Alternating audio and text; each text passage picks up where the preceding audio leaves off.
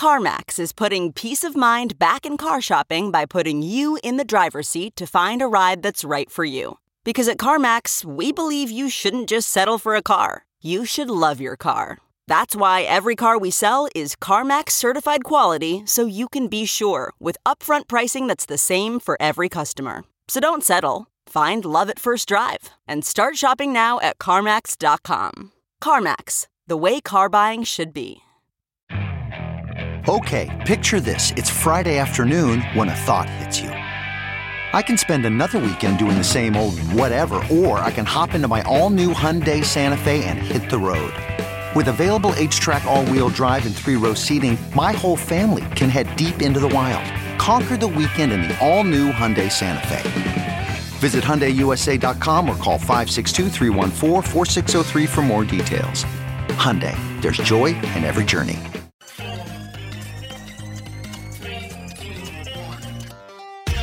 Welcome back to The Breakdown, an everyday analysis breaking down the most important stories in Bitcoin, crypto, and beyond with your host, NLW.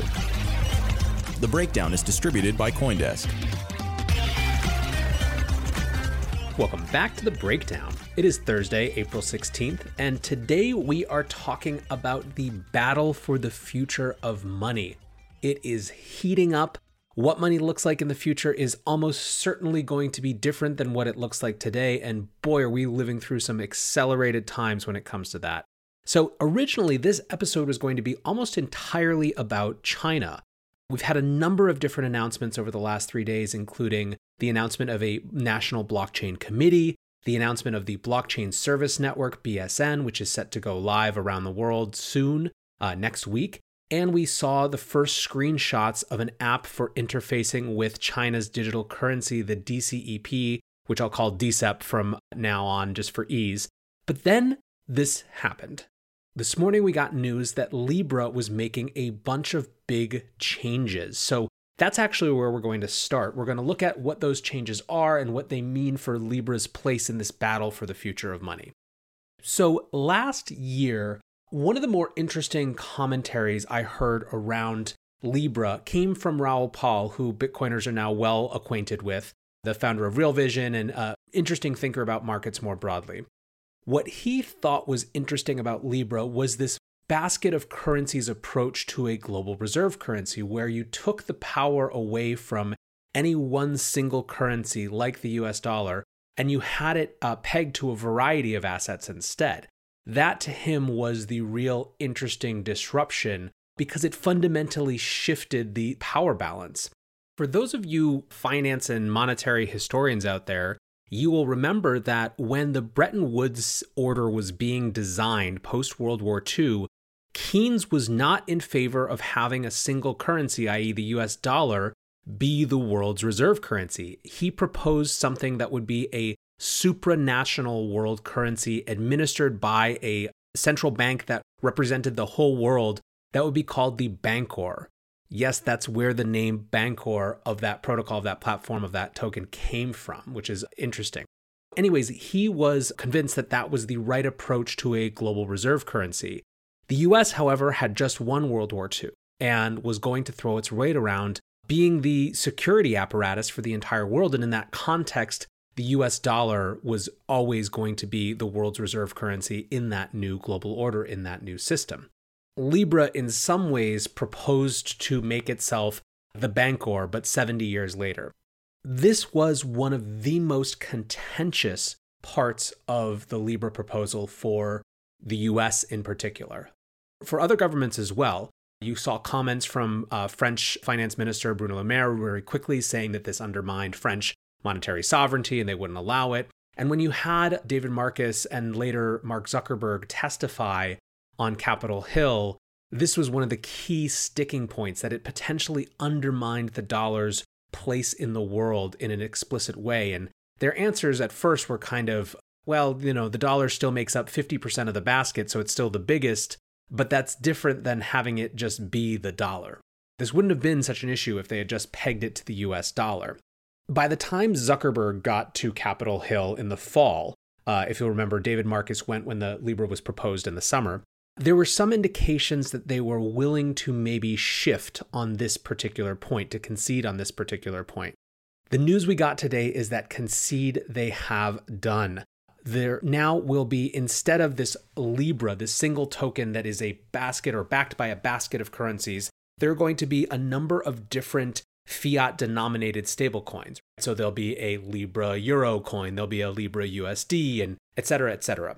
The only conception of a Libra that sits across those or is something that is different than those is actually just going to be basically a digital construct. It'll be a smart contract that's weighted but backed by those actual fiat peg stablecoins. So that was the biggest shift. They've backed off what some people thought was the most interesting part of the entire proposal. The other part, which is similarly predictable, I think, is that they will no longer be even considering permissionless participation. It will be only accessible to regulated crypto firms, KYC, et cetera, right? So it's basically going to be even more compliant with FATF type rules and KYC AML rules around the world. So two of the big shifts. Now, David Marcus announced a number of other kind of smaller shifts in terms of how things are operating, but those certainly are the biggest. Let's hold the permissionless participation piece aside for a bit. I think that was, most people would have predicted that maybe we'd get there. But the single currency model instead of the multi-currency basket model, I think is pretty big in terms of what Libra might mean in the battle for the future of money. The block, the way that they described it, is that it said to them that the Libra was clearly positioning itself to be a helper to central banks who are thinking about digital currencies. And I think that that's dead on. I think that we've moved from something where the implications were really, no matter what they said, an asset that operated fully outside of the monetary sovereignty of nations, to something where Facebook is kind of positioning itself now, or I guess I should say the Libra Association is kind of positioning itself now to be the chief consultant on CBDC projects. You've seen over the last few weeks, months, etc., as the coronavirus crisis has happened, as people have seen the need for easier to distribute stimulus and all this sort of thing, a new interest or a growing interest in digital dollars and digital currencies as a mechanism to distribute funds. As that interest grows, it would not at all surprise me if some governments actually say, well, from an implementation standpoint, we can either rebuild this entirely by ourselves or we can just go work with the Libra Association. So I think on a fundamental level, that is the new positioning. Because really what this new Libra stablecoins will do is just make it easier to interact with the traditional fiat. So I don't necessarily think that this was particularly surprising. I think that governments grokked pretty quickly the implications for this huge part of their power, which is printing money, which, by the way, we've seen a huge need for, at least in their eyes, over the last couple months. So the idea that Libra didn't have that big piece of its proposal go through, I think is, like I said, not surprising. Still, though, it definitely means that they play a very different role potentially in the battle for the future of money. So something to keep an eye on, something to watch, but really interesting developments. Let's shift over to China now. So the first thing I want to talk about is related to Libra. When Libra was announced, the country that had the strongest, most immediate response was China. China announced that their digital currency project was being supercharged and was going to be coming out maybe within the year, although obviously that didn't happen. And they were really putting the pedal to the metal on a project that they had initiated 5 years earlier, right? They didn't start work on this in the wake of Libra. They had started it earlier, but the presence of Libra, of a private company potentially invading their monetary sovereignty, was something that China was very disinterested in. Now, interestingly, when China started getting aggressive about announcing its timelines and its plans for its digital currency, that, I think in many ways, that reaction, more than just Libra being announced itself, is what triggered the rest of the world to pay more attention to Libra as a project and to take it more seriously. In fact, by the time that these hearings were happening, especially Zuckerberg's hearing, one of the chief, if not the chief argument to Congress and to the Senate about why this project should be allowed to proceed was that China was doing it and we needed to keep up. So we had some very interesting developments this week on the China digital currency front. On Tuesday, the Agricultural Bank of China shared some screenshots of a test interface for the DCEP that made it to WeChat. They were flying all over WeChat. They got quickly confirmed as real. And so we got our first look at the potential interface for the Chinese central bank digital currency.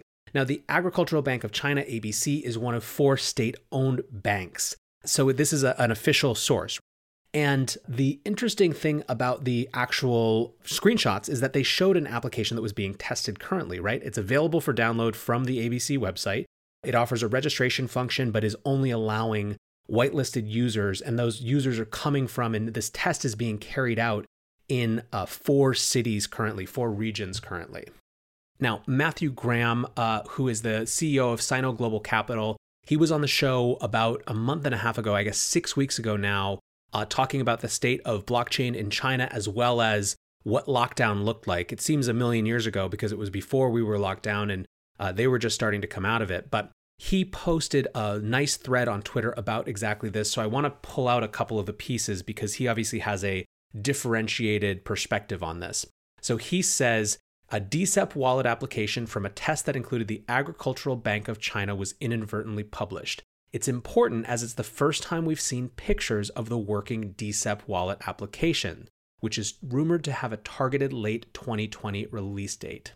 The pictures show that progress on DCEP is being made and clarified some key details about the development process, players, geographies, and functionality of the system.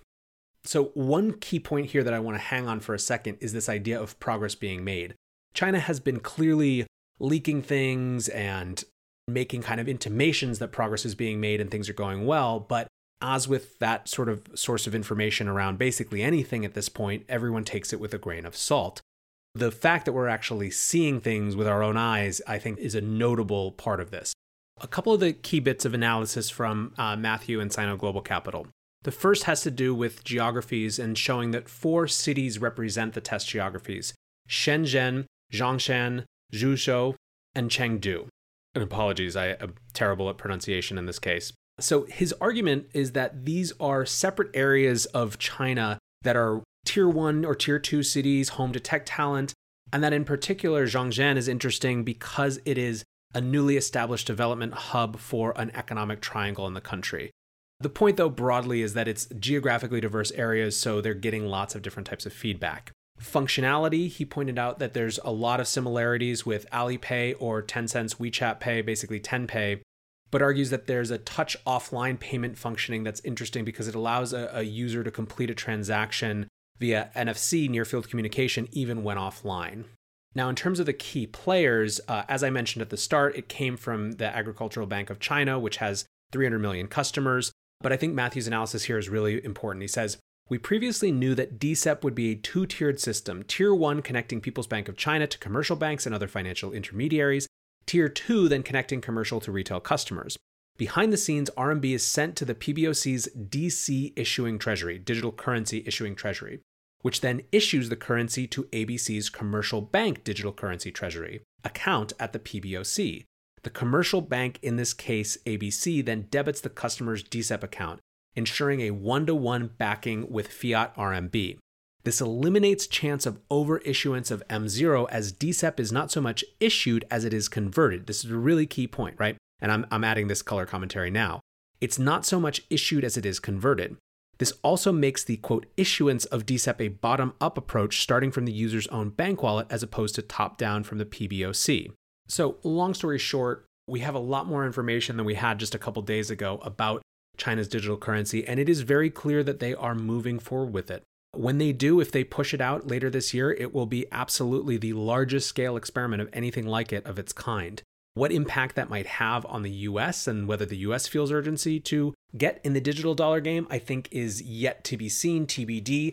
Certainly right now, we're dealing with a scenario where the US dollar is proving itself to be the one true safe haven asset in the world, which could create some countervailing pressure, I guess, for the need to innovate. But it's going to get weird and it's going to get interesting. And it's very notable that China is pushing forward so aggressively. So 2 more little bits that aren't about necessarily the future of money per se, but are still about China and its relationship with blockchain. On Tuesday, they announced the National Blockchain Committee a group that is meant to set industrial standards. It has 71 members, including executives from Baidu and Tencent, as well as representatives from universities.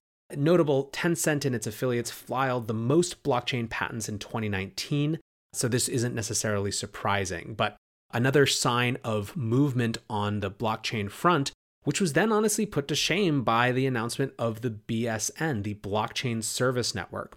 So this is basically a way for blockchain applications to be easier and faster to be built by both Chinese enterprises as well as by individuals, or not just Chinese enterprises, but by anyone, right? This is a key piece of infrastructure. And so it is not itself a new blockchain. It's basically developer rails into a specific set of permissioned and public blockchains, although the public blockchains that it plugs into will only be available outside of China. This is run by the State Information Center, which is a government agency in China. And we have heard about this before. It was first announced in October 2019, a consortium of companies from telecom, finance, and tech. But it is here now after 6 months of testing, roughly. It is coming for domestic commercial use. It started being available yesterday in China, and it is theoretically going to be available international use on April 25th. Abroad, in this case, meaning places like Singapore and Hong Kong first. Now, in their white paper, they basically make a lot of comparisons about how much cheaper it's going to make things. So they use a figure comparison of it costing $14,000 roughly, or 100,000 RMB to build a blockchain local area network now, while BSN would reduce that by something like a factor of 50. They use the terminology of the Internet of Blockchains. And a specific quote that I pulled was, "This will encourage a vast number of small, medium, and micro-sized enterprises and individuals, such as students, to use the BSN to invent and innovate, thereby accelerating the rapid development and widespread use of blockchain technology." Now, they said that over the beta period, 2,000 developers signed up, including 1/3 of those being representing enterprises and another 2/3 just being individual devs. But here's really, to me, the absolute key line. As the BSN takes hold in worldwide countries, it will become the only global infrastructure network that is innovated by China, whose gateway access is controlled by China. So that's from this white paper, from this announcement. As the BSN takes hold in worldwide countries, it will become the only global infrastructure network that is innovated by China, whose gateway access is controlled by China. Let's talk about the significance of this. It would be too easy to just dismiss it as, another enterprise blockchain thing. I think it's much more than that. So what is the significance of this move, this aggressive push? I think there's a few different pieces. One is the changing perception. China wants to change its perception, technologically speaking, from just a copycat innovator to someone who's actually innovating more broadly. I think that's a meta theme that's been going on for longer than just cryptocurrency, but it is a piece that's worth noting. A second piece, which is really important, is this idea of technology diplomacy. We've seen China's Belt and Road Initiative, where they use infrastructure to go kind of try to get influence in places around the world. Controlling this sort of key piece of digital infrastructure is a mechanism to go extend their sphere of influence. And I think that actually is the key piece here in some ways, this controlling a key piece of infrastructure. Again, they literally say it, the only global infrastructure network that is innovated by China, whose gateway access is controlled by China. I think part of this, frankly, has to do with preventing a private company like Facebook from another country from gaining a monopoly on digital currency. I think this is tied up much more closely than we might seem at first glance with the DCEP, with this digital currency process. But this is important because this idea of China controlling a key piece of global infrastructure, when you're talking about applications that include smart cities, that include identity registration, data storage, like there's obviously significant stakes in who controls this.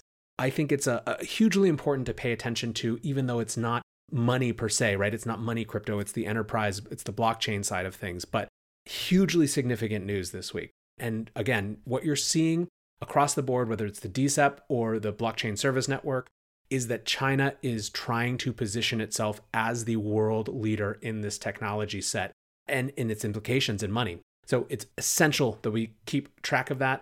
I will try to have more guests in the next few weeks, few months who have unique insight to it versus just kind of armchair review and commentary like me. But hopefully this helped you understand a little bit of this news. A lot came out this week around Libra and digital currency more broadly. So Thanks as always, guys, for listening. I will be back tomorrow with another excellent episode of The Breakdown. I'm very excited for it. We have a really cool, different guest.